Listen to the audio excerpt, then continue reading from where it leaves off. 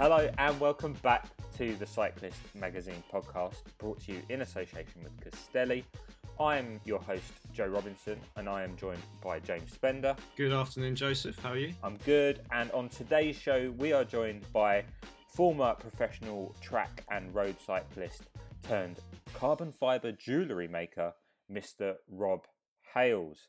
But before we get into that, let's have some things we like and some things we do not like. James, good to see you again. Hope you are well. Please tell me something that you are enjoying in the world of cycling. In the world of cycling, it's also been in a world of incredibly cold weather for the last couple of weeks. And I've just been enjoying a hot drink on my bike. Oh, really? You know, it's a classic thing we all walked around with in the 70s, apparently. It's a thermos, but it's a Camelback thermos called a Camelback Forge. And it's the only thermos that I've kind of found that, you know, it doesn't just keep stuff warm. You can actually drink out of it. And it also seals. So it doesn't leak, and it's designed to fit in your bottle cage. Oh, wow. It's great just for knocking about with a coffee or a tea and then being able to have... Because you can't stop at a cafe anymore. No. Not at the moment, really. So being able to travel with a warm drink. So that's been fantastic. And quickly, what's your hot drink of choice on the bike? I'll take an Earl Grey tea. Mm-hmm. And I'll take a coffee. But I'll tend to drink a coffee more on a walk. And that's the other thing. Because it's not... it doubles up. You don't walk around with a water bottle drinking out of that, but you can walk around with your bike thermos and drink out of that. Perfect. And something you don't like? Well, it's kind of twofold. One is just shoddy builders. I don't understand why when I was doing the redoing my bathroom, it's the builders that did the bathroom last time obviously went, right lads, we got to clear up. Where should we put all the crisp packets and just debris? Just push it under the bath and then seal it up. So just like loads of stuff. I was like, where is this stuff from? Newspapers from like 1972. You need Matthew Allwright from BBC One to come investigate them cowboy builders. Yeah, or don't get done, get done. Mm. So yeah, that's been vaguely annoying. But in the bike world, I'm just seeing more bikes come our way for test with non-series parts. And so you'll get a Shimano Ultegra group set, for example. And you'll get the Shimano non-series disc levers that look similar but aren't quite the same. And they're doing that for two reasons. One is to hit price points because we're seeing hikes in prices because of Brexit as that slowly starts to unfold. And the other is because of availability of parts, which is something we did in the recent issue of Cyclist Magazine, actually. So if you clock that, a kind of exploration into what's going on with the supply chain and that kind of question, where's my bike? Because we've been hearing reports that a local bike shop is not expecting to get new stock of, say, Shimano 105 group sets until early 2022. And that sounds ridiculous, yes, but it's true. And you're seeing it on bikes already. And yeah, that just kind of annoys me. I like matching things, and I feel like it's somehow... It's almost disrespectful to the buyer. It's like, we're going to sneak this cheaper part in just to keep our margins going. It's like... I don't know, but I'm not in business. You have to keep your margins going. I salute anyone at the moment that is struggling to make earn a crust off bikes, and bigger retailers, smaller retailers, whatever. So I don't know. Maybe I'll redact that one, but it's occurring on my radar. Non-series parts. How about yourself, matey? Something I'm liking. So on cyclist.co.uk, nice little plug here for our online brand. We are running a kids competition where we're asking children under the age of 16 and over the age of 4, I think, I'll have to double check that one in the T's and C's, to basically design their ultimate cycling jersey. And it's, you know, a bit of fun to have. It's half term at the moment for the kids, so loads of parents are across the country are probably going mad having to homeschool. A little bit of, you know, an hour or two that they can be spending sort of entering into this competition. There's a chance to win a new bike as well, and a bit of kit around the bike from from our sponsors at Freewheel, a Ridgeback. So a lovely little kids bike. But so far we've had quite a lot of entries. And when I say, James, every single entry that has been brought in by a child is better than every jersey in the Men's World Tour at the moment. I'm not even joking. From there's a little girl that entered a jersey that just said Team Rainbow Love on it. Nice. There was one that said Shred It, and the kid had like sort of drawn loads of the rock hands around the jersey. Yeah. But the best one so far is there's a flamingo with an ice cream on its head riding a bike. And underneath the jersey that this little kid's designed, it's just got the explanation. It's like my jersey has a flamingo on its head with an ice cream on its head, and it's riding a bike. No, no, like, and this is why. Just that's my jersey. Take it or leave it, mate. That's brilliant. I mean, I love that. I love the kid logic, which is like, well, yeah, that's what it is, isn't it? So that I argue with that, mate. I opened up some of the entries on Monday morning and saw them and spent like an hour looking at them. Just it really warmed my heart and made me feel good because some of the designs are really inspired, and I look forward to seeing more. The competition's open till the 24th, so if you've got a kid under 16, get them involved because they could win a nice prize, and it's a bit of fun for them to have in their sort of their time off. Absolutely, and I think if you're a pro team listening to this, steal this idea. Like the marketing is huge. I'm going to send every single one of them. I'm sending in a massive email to all 18 World Tour teams. Or 19 World Tour teams at the end of this. Exactly. If you get kids to design your jersey and then racing it for a whole year, then you've converted a whole generation of children just to loving your team. And who wouldn't wear a jersey with a flamingo with an ice cream on its head? Yeah. Who's going to sponsor that, though? London Zoo. Wolves ice cream? Yeah. There used to be a couple of ice cream sponsors back in the day. So, yeah, bring them back. Perfect. And let me move on to something I don't like. Yeah. So there's been a bit of hot water at the moment regarding the UCI and their recent banning of two riding positions that they've deemed dangerous, which is the super tuck descending position, which you would have seen used by people like Chris Froome, which is the sitting on the top tube, and the puppy dog arms, which is the sort of resting the arms over the top of the bars. Tony Martin not actually style. not having a sort of a handle on your bars, basically. And it's not so much the UCI banning these positions. Actually, maybe for once the UCI being quite proactive and making sure that something's banned before someone gets really hurt. Yeah. But it's kind of the fallout. There was a lot of pro riders who criticised the decision, said, you're not looking at the actual dangerous stuff. They're referencing, for instance, the crash at the Tour of Poland last year, where Fabio Jakobsen was, really badly injured because of insufficiently safe barriers. That's something that's also been addressed by the UCI. Yeah. But there was a bit of like to and froing on social media between pros, some were saying, it's dangerous, it's not dangerous. But I don't think it's a great look for there to be this like weird infighting between, the sport about sort of whether this is dangerous or whether this is not. I think realistically we should just sort of accept what the UCI have done here and actually be quite sort of praising of the fact that they've been proactive for a change. Yeah, rather than waiting for someone to have a bad accident having done the super tuck, then everyone turning around and going, "Oh, you should have banned that years ago." Well, they've taken that action now, which is quite cool. But I think they should counteract it with bringing in a new rule, which is that every Grand Tour should have a mandatory uphill time trial where UCI weight limits on bikes are completely thrown out of the water. So you can have like a mad hill climb set up and you don't have to wear your helmet as like a yin to the yang of making it more safety. You have one day where someone's riding on a bike that's had parts drilled out of it to save weight and they've just got their hair in the wind. That would be cool, and that's often been touted, isn't it, as a kind of rule change or like amendment would be that riders could throw their helmets off at the beginning of climbs. But as people have pointed out, just to be a real killjoy, falling sideways off a bike at low speed is actually potentially really dangerous because you don't slide, you just like crack. But equally, if in a hill climb, unless you've drilled out like significant sections of your down tube, then nothing's going to break and you're not going to fall off because you're a professional. So I'm up for that. And you could have a kind of experimental chapter of constructors' bikes that get trotted out, a bit like you get at Roubaix. You just get the mad hill climb bikes. That'd be sick. Yeah, I'm backing that. All while the peloton are racing in jerseys with a flamingo with an ice cream on its head. No, that's what you win. Yeah, perfect.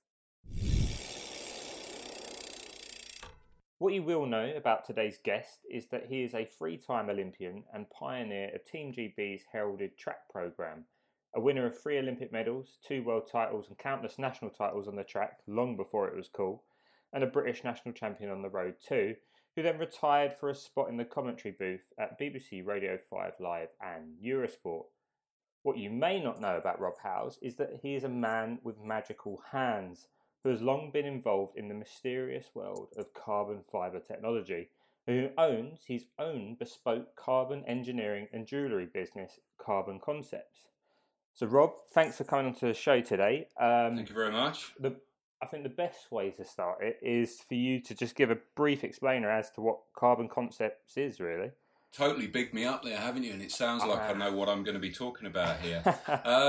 Basically, Carbon. I originally started Recarb, which was repairs. So carbon fibre bike repairs, up to WRC, rear wings and front splitters and stuff like that, anything I could get in the workshop. But it came through really the amount of kit that we destroyed or broken and basically thrown away over the years riding for the teams. And it's heartbreaking now when I think back to how easy it can be to keep stuff on the road if you know what you're doing.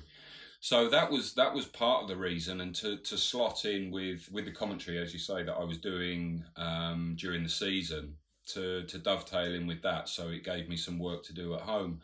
And it's then gone on to the Carbon Concepts, which is basically anything really involving kind of the carbon atom, which is in anything and everything pretty much. So it's not overly specific now, but it's gone to jewellery that I'm doing alongside the carbon repairs. So rings and bracelets, the odd dog tag, things like that.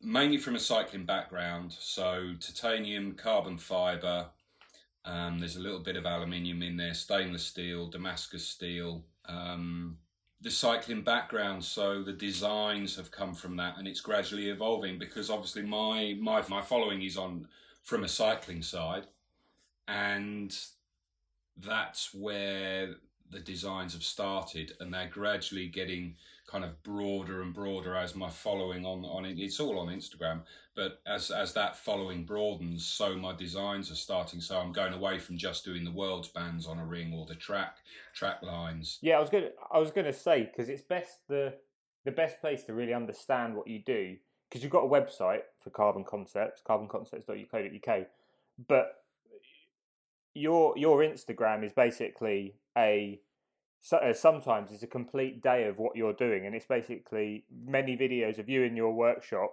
banging out 90s dance tracks and then working on a lathe with carbon fibre. It's one of the reasons again why I work kind of on my own in a workshop, is because I wouldn't be allowed in any other workplace, because I have to have music, and it has to be loud. And yeah, it's probably health and safety reasons, and HR wouldn't be too happy if I was in a workplace as such. It's my happy place where I go to, and yeah, it started with playing, basically, always tinkering with my bikes. I was using carbon fibre in ways that to form things and make things, try and make my bike faster, usual sort of tinkering. And it's gone on and evolved over the last kind of 20 years. I mean, way back in 2000 in the Olympics in Sydney, I formed my own handlebars, or at least the extensions on my tri-bars, because I wasn't happy with the ones that we were supplied with. And then through that kind of was a segue into working for the Secret Squirrel team alongside Chris Boardman and Dimitris Kitsanis, who kind of designed the original UKSI bikes, and we were doing the wind tunnel testing and on the clothing and the bikes. And I mean, they've gone on to ridiculous bits of kit now, obviously with Hope getting involved and that new stuff. Yeah, now you're making Campagnolo Super Record wine bottle holders, which I must say is probably one of the best things I've ever seen. Oh, it was incredible. That, and in fact, today I received a package from Australia from a lad who has sent me a set of cranks, Super Record cranks, that were damaged, and my payment to him is to make him a ring out of one of basically make the ring out of where the pedal axle goes in. And it's a beautiful marbled carbon that it comes out as. So that's my payment, and out of that I get to make various other things with that. But yeah, the bottle holder, I was quite happy, quite pleased with that one. So presumably that's something, someone sends you that, you don't just go out to your local bike shop and buy. They're probably about 1,400 quid, aren't they? A Super Record chain set, and then start cutting it up. Yeah, I don't know what they. I mean, on eBay I've been looking, but I know certainly in terms of the cranks that I had, I've made more money out of the bits that I produced from it than trying to sell the thing on online. Put it that way, as a second-hand crank. But yeah, brand new ones, I don't know. I dread to think. But it's one of the visions that I've got for Carbon Concepts down the line in the future is to do. To go into kind of furniture and stuff like that, like lamps, table lamps, that sort of thing. So yeah, the bottle holder was one of those things that was it's getting on the way to doing something completely different from the jewellery as well. Yeah, nice. So you need to, if you haven't been, pay a visit to Campagnolo in Milan, because they've got a whole hat stand made out of crank sets and bits of Campi group set. It's the most. It must be the most replaceable hat stand in the world. You can get every single part to replace it, but it must have cost them a fortune in just scrap alone. It's insane. The thing I like about Campag is the fact that they're quite a big industry, but it's a cottage industry still. I mean, I don't know if they've still got the guy who hand stamps. Is it I think it was. What part was it? It might have been the front mech holder or something. But he just puts it in a machine and pulls the lever and stamps the logo on, the Campag shield on. And, you can imagine Shimano doing something like that. It just wouldn't happen. So I do like that kind of, it's handmade. It's not handmade in the Peak District, but it's in Italy somewhere. Absolutely. I think that guy does still exist. And also the sole person that makes the lenticular Ghibli wheels. And he's the only bloke in the factory that, so they say, that's kind of ever done it. And he's almost a bit like you, and you describe your workshop. One man, all his tools, smashing out metal music with a ponytail. Yeah, those Ghiblis, they are a thing of beauty. And I missed out on one actually out of the. They were getting rid of one that I wanted for my coffee shop bike. But I have to put up with a pair of Mavic 5 spokes that I managed to convert. One was Jamie Staff's, that he dinged in the Athens Olympics in the Keirin, and I managed to convert that to a rear, which apparently was one of 8 or 9 in the world. And again, I had a guy engineer me the hub out of his shed just up the road from me in Whaley Bridge, an old boy who is no longer with us, unfortunately, but he basically made the hub so that I could convert this front Mavic 5-spoke into a rear that I then raced on at a World Cup as well. But that's now in my coffee shop bike. And the front one they gave me, and they took out a section of the rim between 2 of the spokes because they knew that I would reuse it. But they gave me the section of rim as well, so I've just bonded them back in. So I now have the use of, so my coffee shop bike's got about 2.5 grand's worth of wheels in it. So I can't really leave it outside anywhere without security. Wow. So you mentioned earlier when you were breaking stuff back in the day, and that kind of started you thinking this can't end up in the bin. This needs to be repaired. What kind of stuff were you guys breaking, and what was the first thing that you either repaired or that you custom made for yourself? And what was the reaction when your fellow riders saw that? Some of the first things I repaired or made for myself was an aero fairing, because I was a tall rider and I had a big stack on my headset underneath the stem, and so I basically bonded a load of carbon fibre stackers, but I used an old Specialized tri-spoke. Basically, I ground that to shape to fit and bonded it all together. So I had this aerodynamic fairing up front.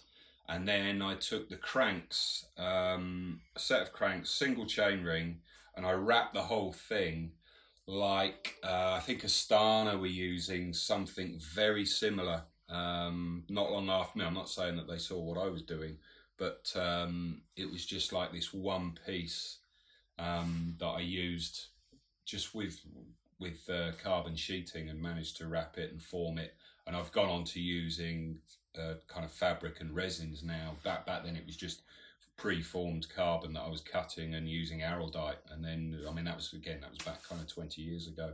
So I've moved on a little bit since then. And with regards to bikes that we were wrecking and destroying, I mean, anything, look frames, the rear hangers, don't look at a rear hanger on a look frame because it will fall off. But also if you come off on the top tube, I get a lot of bikes now, Pinarello particularly, very fragile up on the top tube. If you do what Chris Froome does, you will break it. If you sit on it outside the coffee shop, you will break it. And that happened on a look frame from one of the Tour Series crits, actually. I came off the front of my saddle, fractured it, and when I think back, I could have repaired that so easily. But I can remember the next day it being stripped down and being thrown across a car park and bouncing, this Look 595 or whatever it was that we were racing on.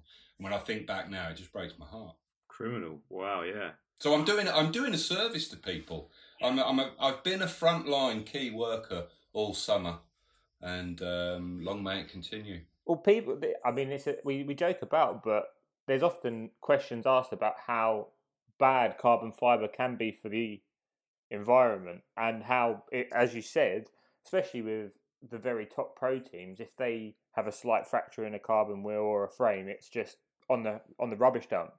Yes. Whereas, and for the average Joe at home, they'd probably go to the nth degree to try and get repaired, or try and do as much as they can with that bike to salvage it. Yeah, I mean, cycling's an expensive hobby, and so the cost of a repair is generally anything between 10 and 15% of a replacement, and the repair is often as good, if not better, than the original part. I certainly wouldn't be taking on a repair that I didn't think was viable. I'm certainly not in it to make a few quid. I'd be happy to send myself or my kids out on the bike. But yeah, there's a lot of teams that if they break it, they won't race on it again. I mean, I used to repair all the GB squad, all the track Mavic 5 spokes and the disc wheels for them. And then ironically, they put a little yellow T on them to say, well, they were for training only. We won't race on them. But the thing with the training is actually they go beyond the forces that racing gives you. So it was a little bit nonsensical in that way, but that's how they work. We don't want a repaired item.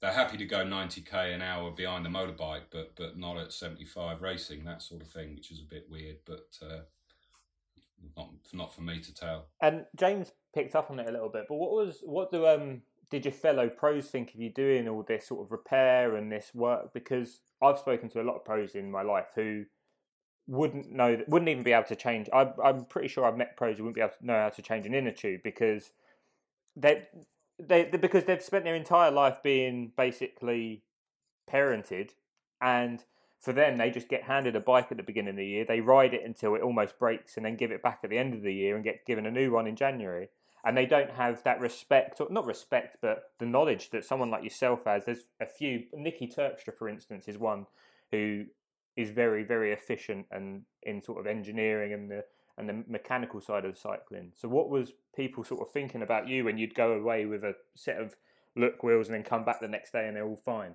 Yeah, they were. I mean, a lot of them loved what I was doing, but it was one of those things they couldn't get their head around how it worked. And like you say, you touched on there, a lot of the pros are very mechanically unsympathetic, and the way that they change gear on bikes. You can just see that they haven't got a clue what they're doing. They just grab a handful of rear neck and hope that it's going to do something, or send their chain off. Bradley Wiggins, how many times have we seen him come off and stand in the middle of the road while everyone else is putting their bike back together and getting going, and Brad's there with his chain hanging down, going, well, what do I do? And that's a monster that was created a long time ago because he never did it himself. There was always someone around there. Oh, it's Brad. We'll do that for him, and it came back to bite him now and again. I'm not trying to single him out because there's a lot like that haven't got a bloody clue on what they're doing and how a bike actually works. There's a lot who do, but an awful lot who you presume who would because they've grown up with bikes, but no. So did this make you popular with your mechanics, or very unpopular, your knowledge? A little bit on edge, I think, at times. I mean, they would listen. I remember turning up to a race.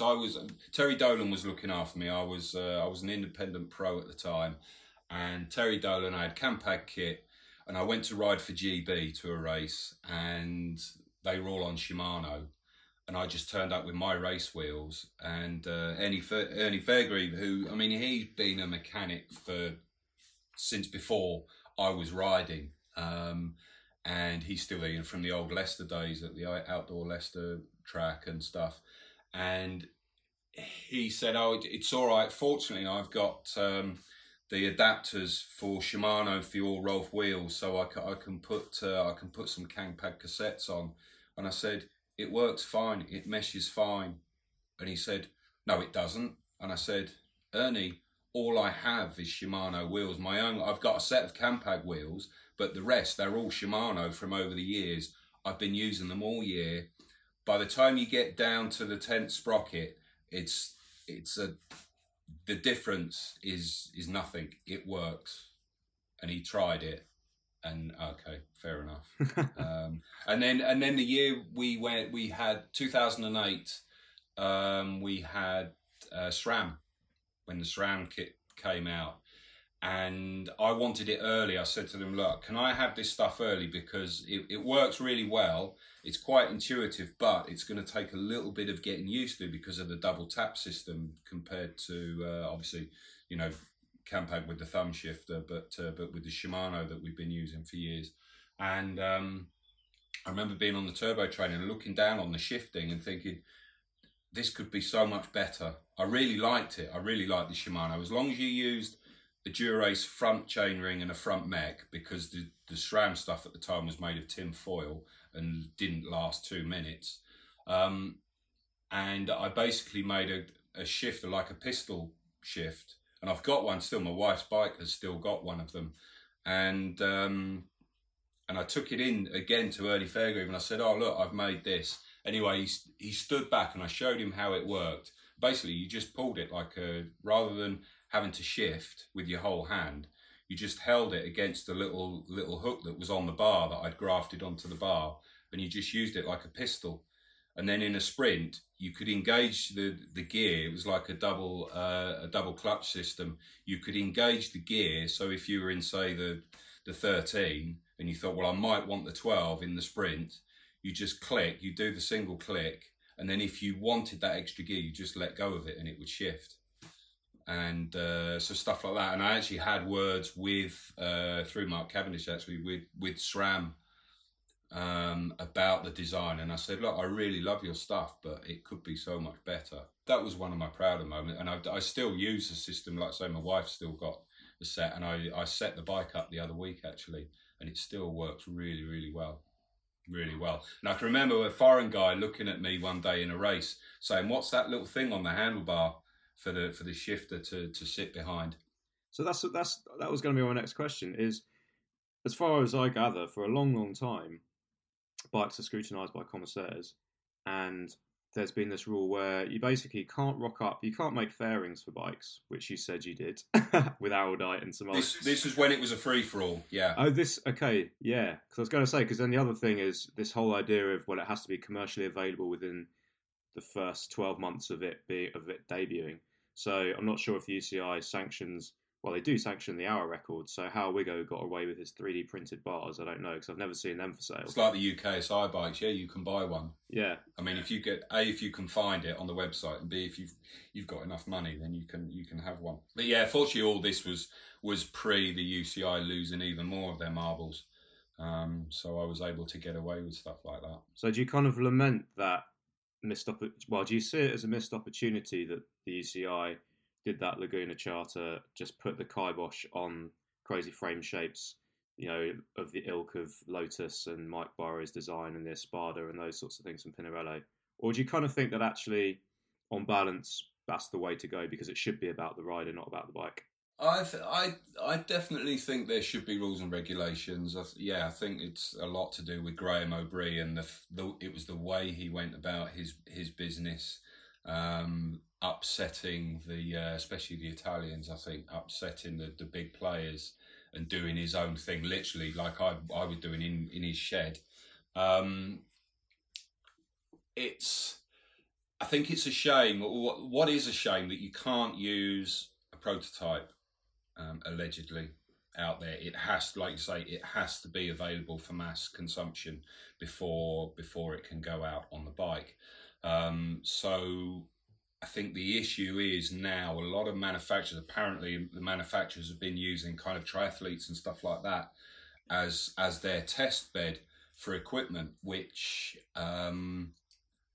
when you're then trying to transfer that from riding how triathletes do to one-day classics and the major tours and the world scene on with the pros, it's night and day. So in that respect, I think it slowed a lot of things down. Have you got any involvement with any sort of bike development? Because you did stuff with Beacon, didn't you, as well, which was a UK brand. You worked with, as you said, the Sequel Squirrel Club, so all the track bikes and all the stuff that Boardman and yourself developed for the Team GB. Have you still got any involvement with any bike brands in terms of aerodynamic developments or? Not at the moment. There is talk with quite a major brand that's going under new ownership. It's gone a little bit quiet over the winter, but we'll sort of see what happens with that. But so hopefully there's a possibility of working with quite a big brand. But to be honest, I've been so busy trying to do my own stuff at the moment that it's very difficult to get involved with those people. But you know, and the manufacturers as well, they can be a little bit funny, and they like to keep it all in house. I mean, Specialized, for instance, obviously one of the biggest brands out there, they came out with that new bike a few years ago, this sprint bike. With the wacky handlebars and the Vengevius, yeah, something like that. That Cav and it was designed as a sprint bike, so Cav and Sagan had it, and they rocked up with it, and it was the first Cav had seen. But their marketing was basically this thing has been designed alongside the sprinters to be what they need. He'd never seen it before in his life, and then they just produced this bike, and that's what a lot of brands do, unfortunately. But I was involved with a couple of pros, just helping them kind of positional, a little bit of coaching and positional work that they were doing for time trialing on the Grand Tour scene. Ivan Basso was over in Italy a couple of times doing some testing with him. But other than that, no, it's just I've got enough on my plate at the moment. Because that's one of the great tragedies, I think, of modern racing, is that if you go back 20, 30 years, the best riders were riding bikes that had been basically custom made for that rider. You know, people like Merckx, Moser, Indurain, they were riding bikes that, you know, Fausto Pinarello had gone out and designed specifically for him, Ugo de Rosa with Eddie Merckx. And even back in, you know, the early days of your career, Rob, there were probably guys on bikes that had been designed specifically for that rider. Whereas now, if you look at Peter Sagan and Geraint Thomas's, they're just on an F12 that you can buy, or a tarmac that you can buy off the shelf. They'll have the odd thing like a stem length that you can't technically get, but it's not to the same extent. Which kind of they're off the peg. I mean, with kind of massive respect to Chris Boardman, because again, 2000 and 2008, we were on the original Boardmans. So I won the national road race 2008 on basically what was probably an $80 frame, triple butted aluminium with carbon forks and a carbon rear end bonded on. And then by the Olympics, Nicole Cook was on the first of the full monocoque carbons, and then we went to the second year for 2009. We were on the carbon monocoque, myself and Ed Clancy and those guys, when we had the domestic team. And fair play to him, his extra large didn't fit me, so they allowed me, within the scope of their design, to actually have my own bike. And I think they made 3 of them. And so I had a 60 centimetre top tube. I had a horizontal top tube but dropped like the old Van Hooydonk, where you had the extended head tube on it. And I think that was probably one of the most expensive bikes out in the world at the time, because there were literally 3 of them. They made the molds for them. I don't know how many tens of thousands that each of those frames would have come out at, because they never actually made it onto their kind of part of the range. It was so that was something that was really exciting for me, having the conversation saying, right, we're going to click the button on this. Are you sure these are the dimensions that you want? It's like, yeah, it'll be fine. Right, click the button, because once the mold was made, there was no going back. You don't want to be putting your hand up and saying, it doesn't quite. Can we get a couple of mil on that? Just cocked up a little bit there. Sorry, yeah. Yeah. But yeah, I mean the talk of the companies. CFAT was one of the brands that made for a lot of pro riders back in the day, and they were painted up with whatever the team was branded as. So that sort of thing has gone, and also you can't really do it now, because if you're supposed to be on a Pinarello F12, whether it's a Pinarello or not, just because of the shape and the design of the tubes. Before it was just a colour, a different colour, a bit of chrome maybe somewhere, and the odd lug. But other than that, it was literally the name on the frame, so it could have been anything. Whereas now they struggle to get away with that. Yeah, I mean, recently there was, I think it was Warren Barguil was been not forced, but when he was at Arkea Samsic, they were riding BH bikes. Yeah, and he was just riding his old. Bet they were really good. And he was just on he was on whatever he was in somewhere, which was maybe a Cervelo R5, and they just had like a really shoddy BH paint job on it, and it was just so obvious that he was clearly not on their bike. But yeah, and that I mean, that's one of the things as well, where a lot of people will discuss about what pros use, and well, if it's good enough for the pros, then it's good enough for me. And it's like, listen, it's not the pro's choice to ride 99 times out of 100. It's not a pro's choice what they get to ride with. It's the money talks, unfortunately, and that's how it is. If a team is supplied X, you pretty much have to ride X. That is one of the issues. So and it does come into play now and again with riders and their contracts, I'm sure. Yeah, it's been a while though since we've seen a good bike throw. I think the last one was Marcel Kittel tossing his giant. I can't remember where it was, but he tossed his giant propel across the road. After he had a mechanical. Yeah. He just launched it, yeah. And then he had his... I remember he had a puncture on the Champs-Elysees, and then I think he had a second puncture, something like that. That was certainly one. But going back to Brad, as mechanically unsympathetic, he's had one of the best and the freakiest bike throws.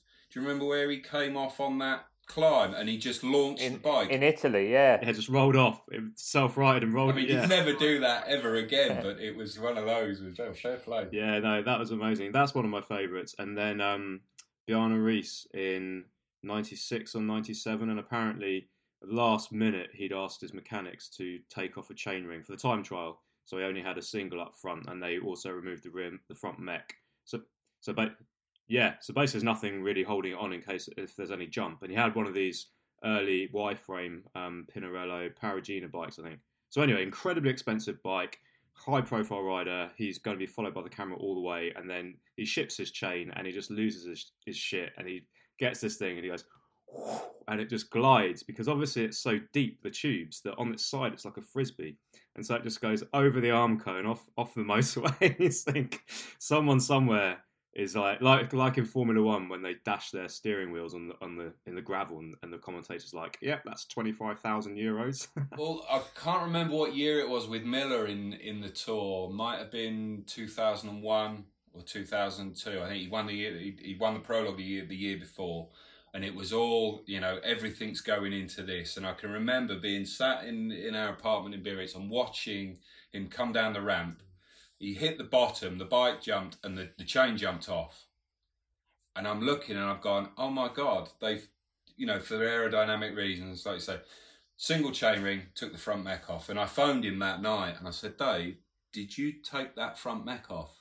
He went, yeah, Nico, the mechanic did it. I said, mate, and this was one of the biggest budget teams back in the day. And I said, mate, speak to any tester in the UK and they will tell you if you go down to a single front ring, keep your mech on. You rode for Cofidis in the early 2000s for a couple of seasons, Rob. 3, yes, yeah. And it's it's no secret. You speak to anyone who rides or has ridden for a French team, they're normally living 20 years in the past. They were a highly funded club. Yeah, exactly. And you're known for being someone, as you've already mentioned, who made no bones about it. You developed your own bikes. You wanted to be as aero as possible. If you listen to you commentate now, the amount of times you go apoplectic at people riding with jerseys open. How was that that must have been a bit chalk and cheese when you're turning up going, I want these carbon tri-bars, and they're like, well, we've got this really lovely steel Columbus frame from the late 70s. To be honest, back then I wasn't that aware of where I was going to be and where the whole industry was going to go. To be fair, I hadn't really got on the wave of it yet at that point. But there were things like the whole truck was full of Campag Borers, and I said, "Can I have a set of Borers today?" Because we were on 32 spoke hand built wheels with these big green tubs, Vittoria tubs. And you're looking around, and CSC and all these guys are on zip, 400s or whatever they were, 404s. And we're going, well, you're beaten before you start. And I said, well, why can't I have these Borers? Oh, no, there's pavé today. There's some cobbles. It's like, yeah, there's a 60-metre stretch with 70k to go. But then their argument would be, well, are you going to win? I'm like, well, not on these, I'm not, definitely. And then I remember one day they put a rear Shimal in for me, an aluminium Shimal, which weighed a ton. And I just went, don't worry, forget it.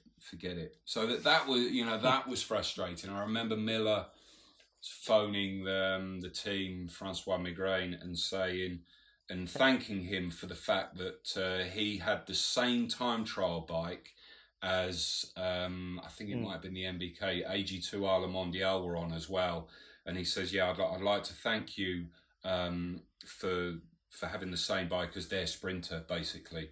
And it was like, what are you doing to us? You just, but yeah, they were an absolute joke of a team, and a lot of the French teams were like that. My first meeting, like pre-race meeting of what we were actually going to do, was Paris-Roubaix that year, and we'd already had like however many weeks of racing up to that point. Tour Med was my first race. Ivan Basso actually won the first stage. I think he was a Neo-Pro, and I didn't speak French at the time. It was so limited, and I remember saying to Miller, right, what was that meeting about? He said, just see you at the finish, lads. I said, well, what do I do? And he looked at me, he just went, survive.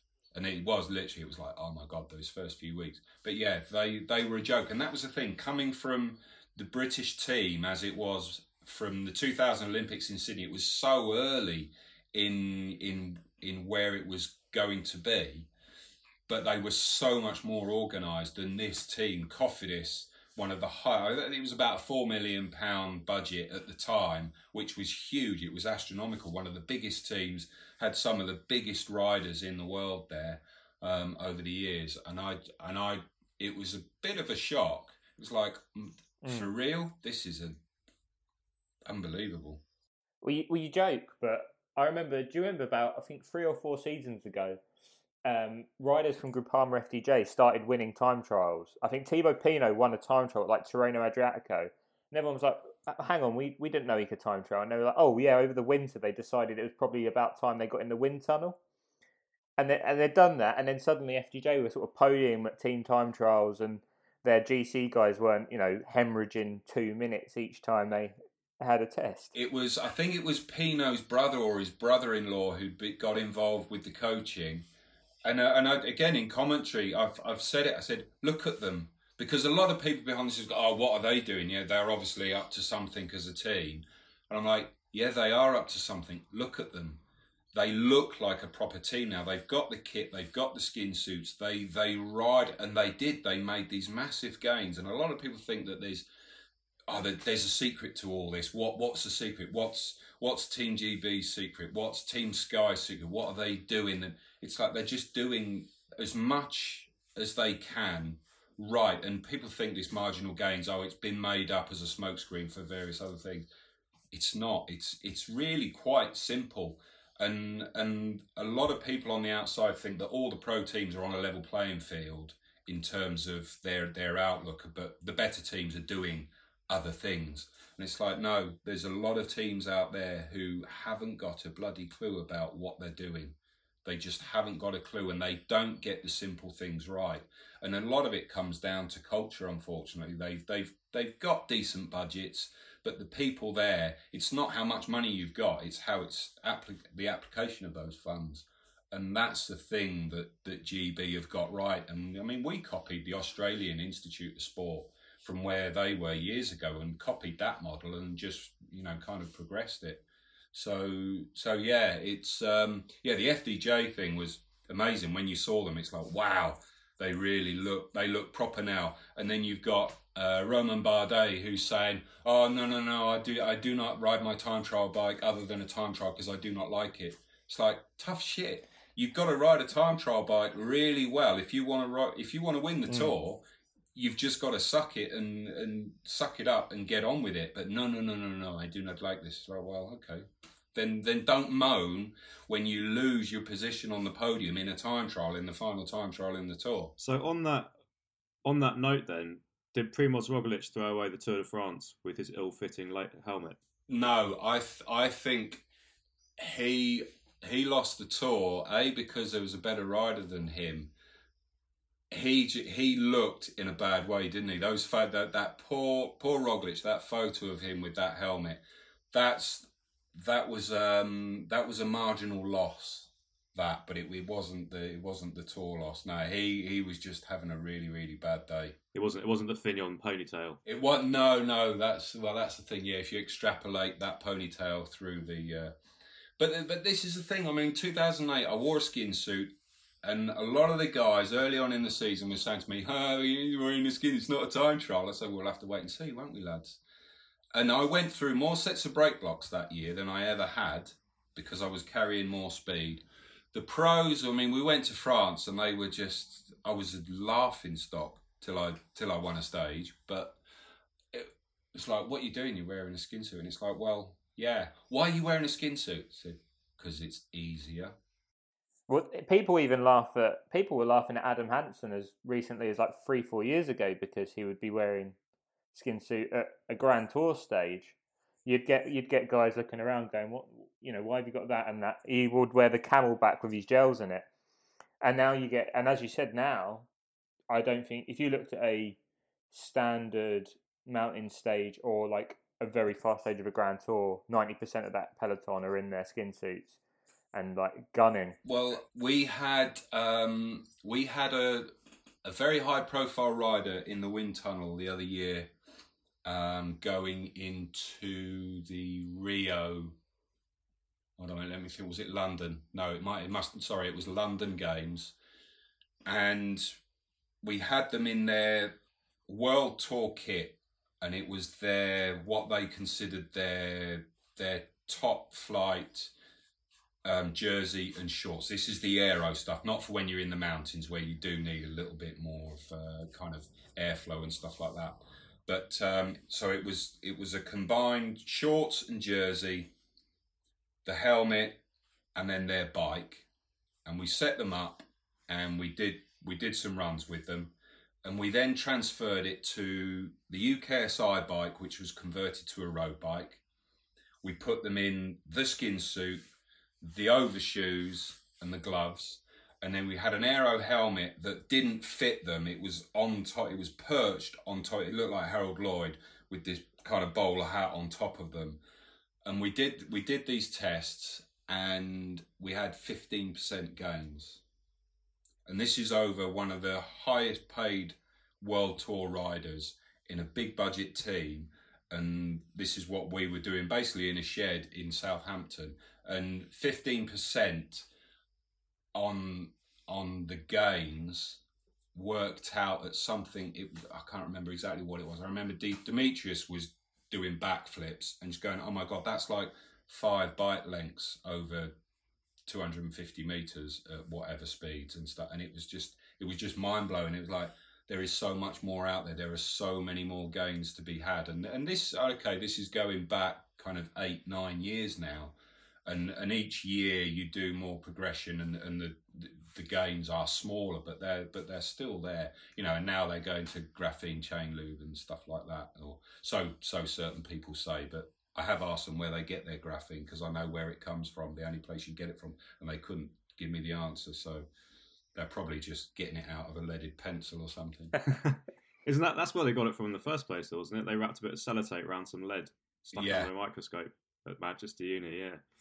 But if that's a World Tour pro with all the money and all the will in the world and all the coaching, and you're getting 15% just by switching up their kit, when you're cruising around looking and, you know, seeing other riders, amateur riders, where are the easy wins for us amateur riders in terms of, you know, what do you see people doing wrong, and where can the few quid be spent to make people faster for free? It's the body position on the bike is the biggest part, because it doesn't matter how much you spend on the bike, on the wheels, that is a smaller pie. Something like 80% of the overall picture is us, unfortunately. But the good thing about that is there are ways of doing that, as long as morphologically you can get into a position. So, for instance, back in 2008, I went down to narrow bars, because it was always about, well, the bars have to be shoulder width, otherwise you can't breathe. And so, okay, so where do you put your tri-bars then? Because you need to breathe pretty heavily in a time trial, but you're happy to have your tri-bars. That's a load of rubbish. It's not about breathing, and it won't affect your breathing. It's all about your frontal area. So narrower bars, and then the clothing that you wear. I mean, a lot of the funky clothing that people wear, it's wool these days. You know, it's proper gone back, hasn't it, with your white stripe on one arm and all that. Looks great, but it ain't aero. So the clothing, I mean, I had a basic Imp Sport skin suit back then, but because I was the only rider doing it, I had a massive gain over everyone. But now with the materials, your orientation of the panels, these funky panels on skin suits, then that's a big gain. And there are companies out there who are doing that. I mean, they're charging the earth for some of the kit, but just a simple nice fitted skin suit, not too tight, because if it's really tight, and that was the other thing, we thought, right, we've got to go really tight with this skin suit. Trouble is, it opens up the material and then it becomes porous, and so that's not what you want. It's got to be fitted but not too tight and stretched. And then a helmet. I mean, I've still got a helmet that it was an old Giro, and I stripped the shell off, made it smaller, because these things are massive. That air brake on the back when you put your head down, just grind that off. And I was filling in the fronts of it just to fill it in. So these helmets that with all the air vents, I mean, that specialised thing they did just slows you down. It's like an air brake. And going downhill, you can feel it pulling on your head. And so your clothing, your helmet, and your position and your shoulder position, and time trialing is obviously the big thing where people want to go quicker, and we've seen kind of the praying mantis position has come back in vogue, and for very good reasons. I think, you know, it used to be go really low, and I was one of those riders who, we've got to get low, we've got to get really, really low. But the trouble is with that, it tends to open your shoulders out and your head pops up. So you basically funnel all the wind in. Unless you've got like someone like Bradley Wiggins, who's obviously a 1 in a million kind of rider, who could keep that sort of position for, like when he did the hour record. He's a bit of a freak of nature when it comes to being able to ride a time trial. But then you look at Filippo Ganna, who I personally think we're going to be talking about one of the greatest time trialers of all time. If he continues with what he's been doing, he's in, you know, some of the, I mean, you must look at some of these IP times, these individual pursuit times, and they're what you were doing in 2000 in the TP. But he's, as you said, he's come back with that quite high front end praying mantis. I mean, he looks like a piece of art on a bike, I think, personally. I mean, my bike, but in the back end of my career, when it was lent against the wall, it looked wrong. It's like, there's no way that can be fast. But when I got on it, it made sense. And that's the thing, when you start looking at where where the hand position and your elbow position is, your elbow pad position compared to the saddle. It's right up there. But what you're trying to do, what that will do, if you get it right, is it means you roll your shoulders in and you tuck your head in. Because what you're trying to do is hide from the wind all the time and not be out and open to it like a parachute. So the position on the bike is the cheapest and the easiest and the biggest factor you can have. And then from there you go back, and so that it's basically you're looking for the big gains first, and then you start to look for the small gains. I mean, back in my early days, I was looking at these small gains just because it interested me, making this little aero stack. But then when I look back to the position that I had on the bike, it could have been so much better. When I look at 2000 Olympics, I was fourth to Bradley McGee in the individual pursuit final. And I look at that and the position I had, and I cry sometimes. So those little things like, aero gloves and aero socks, to you, do they stack up at all? Is there any veracity to them? Yes, definitely, but not on their own. And this is the thing. If you look at the whole package, and it's been used so often, this aggregation of marginal gains, and that's what it is. It's looking at every aspect, and it's not just on the bike. It's to your nutrition and to your training as well, and your warm-up preparation and stuff like that. But yeah, if you just buy a set of aero gloves and some overshoes, are you going to feel a gain? No, it's unlikely. But if you put that package with a bike, with the forks, with the wheels, and more importantly, your position and the clothing is where to spend the money, and the helmet that fits you for the speed that you're going, then that overall package, that's where you really start to see the differences come in, and those gains will really start to be made. And it's a common misconception amongst amateurs that being in the drops is the fastest place to have your hands, and actually the faster place for most people is on top of just kind of like balled up on top of the hoods, right? Well, we've seen these bars now that are being designed, haven't we? And there's that Belgian rider who rides in kind of the lower level pro team, where he basically has his brake levers right up in front of him, so he's almost riding on the tri bars. That now they look wacky. Am I in favour of those? Maybe not, because there is then a stability and a safety thing that comes into riding. But in terms of gains and aerodynamic, massive. Is there a rider that you look at when you're commentating a lot and you bang your head against the wall just because they're so inefficient? It's a lot of them. And a lot of it, they are starting to get it. But let's say that some of the best guys who aren't around now, unfortunately, were kind of Steve Cummings, the way that he would ride like a stealth bomber. Taylor Phinney, he got it. Very efficient, aerodynamic, very efficient. Well, it's like Tony Martin. When he would go on breakaways, obviously it helped that he had an incredible engine. But if he's ridden 200 kilometres more efficiently than everyone in the peloton, that's also going to have contributed to him not, 20 riders not catching one rider, because he's ridden in that aero position the entire time, working 75% easier than the guy chasing him. And if you extrapolate that over an entire season, if your priority of the year is World Championships or Tour of Lombardy, if you've been able to save that and ride more efficiently throughout the season on the whole, not every day, not every kilometre of every race you can do that, but if you can do that more often, then you could extend your season. You could potentially extend your career over the period of a long career, doing things like that. Why would you not want to make it easier for yourself? And you see so many riders who just don't get it, teams that don't get it. Team time trials, that's the one that really shows, where you've got these riders where their elbows are wider than their hips, and then they got their hands in, and it just doesn't work. And it's like, just look at some photos of some good riders. It's really, really simple. It's out there. It's not a secret.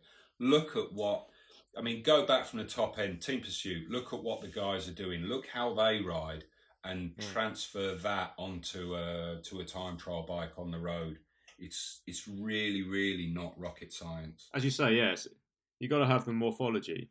But that's what always surprises me. Joe mentioned Tony Martin there, because he's not certainly not the pioneer, but he's known for his elbows tucked in, sitting on the tops, as if he's got imaginary tri-bars and then just gunning it. And other than the fact he's got his mouth open, which must be incredibly unaerodynamic, that's obviously a really fast position. And why we don't see more riders just on front of groups riding like that. And I know there's the argument of, okay, you've got a lot less control. That's true. There is a safety thing. It depends on kind of wind direction and the road. But the thing is, a guy like Tony would have spent so much time on his time trial bike. Myself, I love being on a road bike. I love being on a track bike. But where I was at my most confident and comfy on a bike was as soon as I tucked into that position. And I can remember my last year with Team Endura, I wasn't riding the Tour of Britain, but I did the training camp with them, but I did it on my TT bike. And we spent 5 or 6 days going around, doing a lot of that year's route. And I was out descending the guys. I would have ridden that bike in a crit if I could have.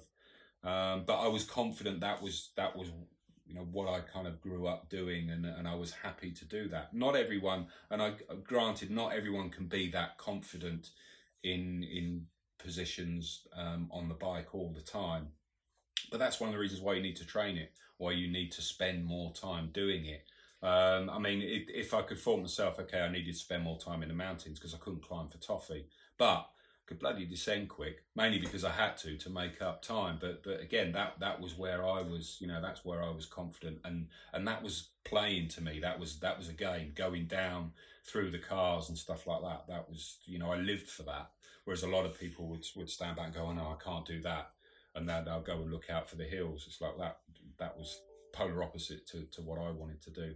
Which begs the question, we spoke just before we came on, you said you're not riding your road bike as much, but when you do, are you, every time you get on that bike, are you going full aero, or are you ever just chucking on a jersey because it looks good, or are you going, that's 5 watts I've given away there?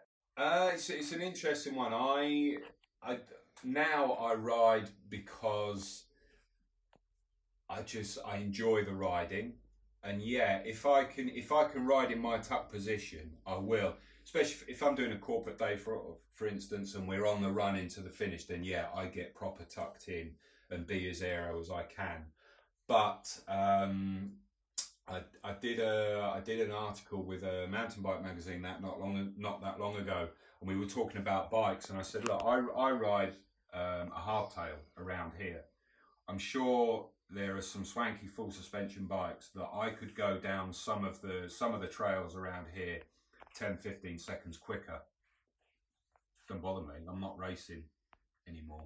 I'm just riding my bike. So if it takes me a little bit longer to get around my old routes, then yeah, it doesn't matter. But put a number on my back, and yeah, I'll be all over it. So there we have it, ladies and gentlemen, Mr. Rob Howes. It was a real pleasure to speak to him. I'm sure you'll agree, James. We've both ordered a set of Campagnolo carbon cranked wine bottle holders. Oh yeah, because that was a truly inspired build. Yeah, that was quite magnificent. And I can only assume that you'll be ordering in good time some carbon fibre engagement and then subsequent wedding rings from Mr. Howes. I wonder what he uses for stones. Maybe like Campagnolo Colt ceramic bearings could be. Ooh. Yeah, the actual ball bearings could be inlaid into the carbon fibre for the stones. That'd be beautiful. But yeah, it's nice when you get a pro who is still willing to kind of come on a podcast or do a chat with the media and actually kind of tell it a bit more like it is, but without just being like, I'm just gonna be condemning of this thing just to kind of be sensational. It's just like, no, you've got a genuine insight about how a professional's mind would be working at the time, but the things that they can't say because of sponsors. When it comes down to we just had this terrible kit, but we couldn't say anything. And what I liked is that you could ask him an honest question and you'd get an honest answer. Yeah. But the one honest question that you wanted to ask James and you failed to do so because you got too nervous I just thought it was impudent. was about his father wrestling Oddjob. Yeah, so we did touch upon his father being a wrestler. This is like a Roman Greco style wrestler. I don't think a kind of WWF type wrestler. But in doing that research into Mr. Hales, it transpired that his father had wrestled Harold Sakata, who is Oddjob or was Oddjob in Goldfinger. The famous, bowler hat throwing. The bowler hat henchman. assassin. Yeah, he's like the only man whose bowler hat can slice through the concrete neck of a statue in a golf club car park at 20 meters. We don't know if he beat Harold. That's what I wanted to find out. Harold's ring name, by the way, was Tosh Togo. Right. So maybe it was more of a kind of carnival style wrestling. World of Sport, I think. Big Daddy, Giant Haystack. Yeah. More. I don't think it was quite WWE sort of high flying octane that we No, get it now wasn't. with people doing backflips. No, there's no Vince McMahon. There's no Undertaker like smashing Kane through a cage. Yeah. Unfortunately. But yeah, I mean, yeah, he had a good long career. He was 100 kilos, 5'10", so he's a big lad. Died early, as often these sorts of giants of... Oddjob, this was. Yeah, 62 years old he died. So we don't know if Hales Sr. beat Oddjob, but we're going to say he would have done because Rob Hales is a bit of a hitter, so I'm sure his dad was too. But yeah, cool guy. I mean, it got us thinking, if there was one pro cyclist to have had a successful career in wrestling. Yeah, what type of wrestling? In entertainment wrestling, like WWE, not like actual Greco-Roman style wrestling, who it would be. And you've had a thought on this, James, and yours was... Well, it always springs to mind anything to do with fighting and cycling, Bernardino, just because of that picture where he's just lamping some... is he lamping it? Yeah. Wasn't it a farmer? Yeah, when the farmers were striking and blocked up the road in the Tour. And he was just like, no, we are coming through. So yeah, Hino are back. So, see, for me, the closest thing that we got to wrestling, to that sort of entertainment style, The Rock, Stone Cold Steve Austin, was I could easily see Mario Cipollini walking out. Yeah. Dressed as a lion with like a huge mane coming out to fight like Kurt Angle or The Undertaker. Yeah, basically in like some horrendously appropriated other cultures' attire that's like just entirely wrong for this day and age. Coming in for a lot of flack, and maybe fighting a far more down to earth Ian Stannard. Yeah. Ian Stannard would definitely be Cipollini would be the heel, as to use appropriate terminology. He would be which the is heel, the bad guy. Yeah, and Stannard would be the sort of the hero figure, who was the sort of acceptable, hard-working wrestler who wins the title after years of being sort of upstaged by Cipollini. Yeah, just the quiet hard man. A bit of it, yeah, kind of like Anthony Joshua. You just got to rate his hard work that took him to the dizzying heights of being able to ride an entire Paris-Roubaix on a flat and also smash Cipollini in the face with his own lion's mane. Yeah, exactly. I mean, that's something that I think we could probably make happen. Yeah, I mean, what if that? You know, when people ask that question, so what would you do once you finish cycling? Any thoughts on your retirement? And the answer is like, I don't know, I'm 21 and you're talking about when I'm 35, I don't have a clue. How about if we had a scheme for retired cyclists that put them to work wrestling, just to keep them honest, keep them paid? There's a lot of sad cycling stories. People, so across lots of sports too, but people leave cycling and they deal with all kinds of money issues, mental health issues, standard health issues. It's not an easy thing being at the top of a sport and then kind of just being left out in the cold one day, the door shuts. It's like, I don't even have any GCSEs. But now they can be professional entertainment wrestlers. It will give them something to train towards, something to sort of, there's a lot of pageantry involved with sort of wrestling, as there is in cycling as well. A lot of panache, a lot of style associated with both. And actually, I've been reading... you just reminded me, I've been reading Wiggins's book, Icons, that came out a couple of years ago, and he makes several parallels between cycling being just like entertainment wrestling, because he says that cycling is basically a fix Mm. because the strongest riders don't win. They preordain who should win within a team to start with, and then the organisers of the race. So he cites what's his name? I can't remember his first name. But Bagno, the Gianni Italian. Bagno, yep. Yeah, he was a favourite of the Italian Tifosi, and the Giro organisers like, we got to get this guy to win. Like this is bad news if he doesn't. And so they engineered a course that eventually he could win. So effectively, it's a fix because it just appeals to the crowd. I mean, reverse that about a year or two when it's not such a secret that Laurent Fignon was basically cheated out of winning the Giro d'Italia because the Italians were so desperate for Francesco Moser to win the race, to the point where they even flew a helicopter to create a headwind in the time trial for Laurent Fignon. But goodness, didn't his ponytail look delightful in that breeze? And I mean, look at Laurent Fignon. Like, you could see Laurent Fignon in a WWE wrestling match with the ponytail. The Professor, he's got the nickname. That's the other thing; they all have nicknames. And he'd be fighting the Badger, and the Badger would come out with like a Badger headpiece on. Yes, and he would be like a bit of a sort of Walt Disney sort of from the sort of forests man. Yeah, I think Hino would have. He'd have like. I think he'd actually have kind of like Badger style war paint. Oh yes, then you have like Ultimate Warrior. Yeah, and you have like. Sorry to get really geeky with wrestling here. I'm showing some colours. Yeah, then you have Bahamontes would come in. The Eagle from Toledo. Yes. He'd fly down on a scaffold. Who else? And obviously Eddie Merckx would be winning because he's the cannibal. So he just trounces in at the end, a bit like Undertaker would. Yeah, he would be more of like one of the. I'd see Merckx as a brawler, like one of them people that just come in and just like Stone Cold Steve Austin just beat everyone up. Yeah, and I feel like you've even got a hierarchy in charge, like WWF or the WWE, whatever they are these days. That's like. In its own way, it's a business. It's a genuine business. Oh, it is. It's multi-million, almost billion-pound enterprise. For people that are new to us talking about entertainment wrestling on this show, it's run by Vince McMahon. And Vince McMahon is a genuine person who is the genuine CEO. He is the Christian Prudhomme of entertainment wrestling. But he's also a character. And he's also a character. But that's another parallel because I feel that the Christian Prudhommes, the David Lepatients, the Brian Cooksons, Mauro Venis, they've always casted Henri de Grange, the first man responsible for the circus that is professional Grand Tour cycling. He became his own character in his own play that he decided would play out in a certain. Like he got to write his own bit part.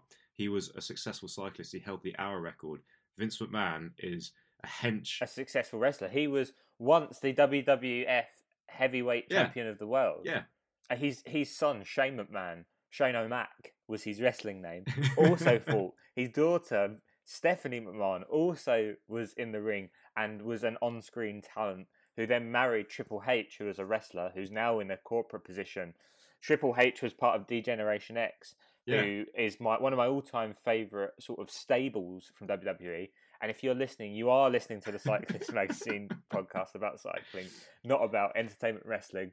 But yeah, and Triple H genuinely got a job working for Vince McMahon, his father-in-law.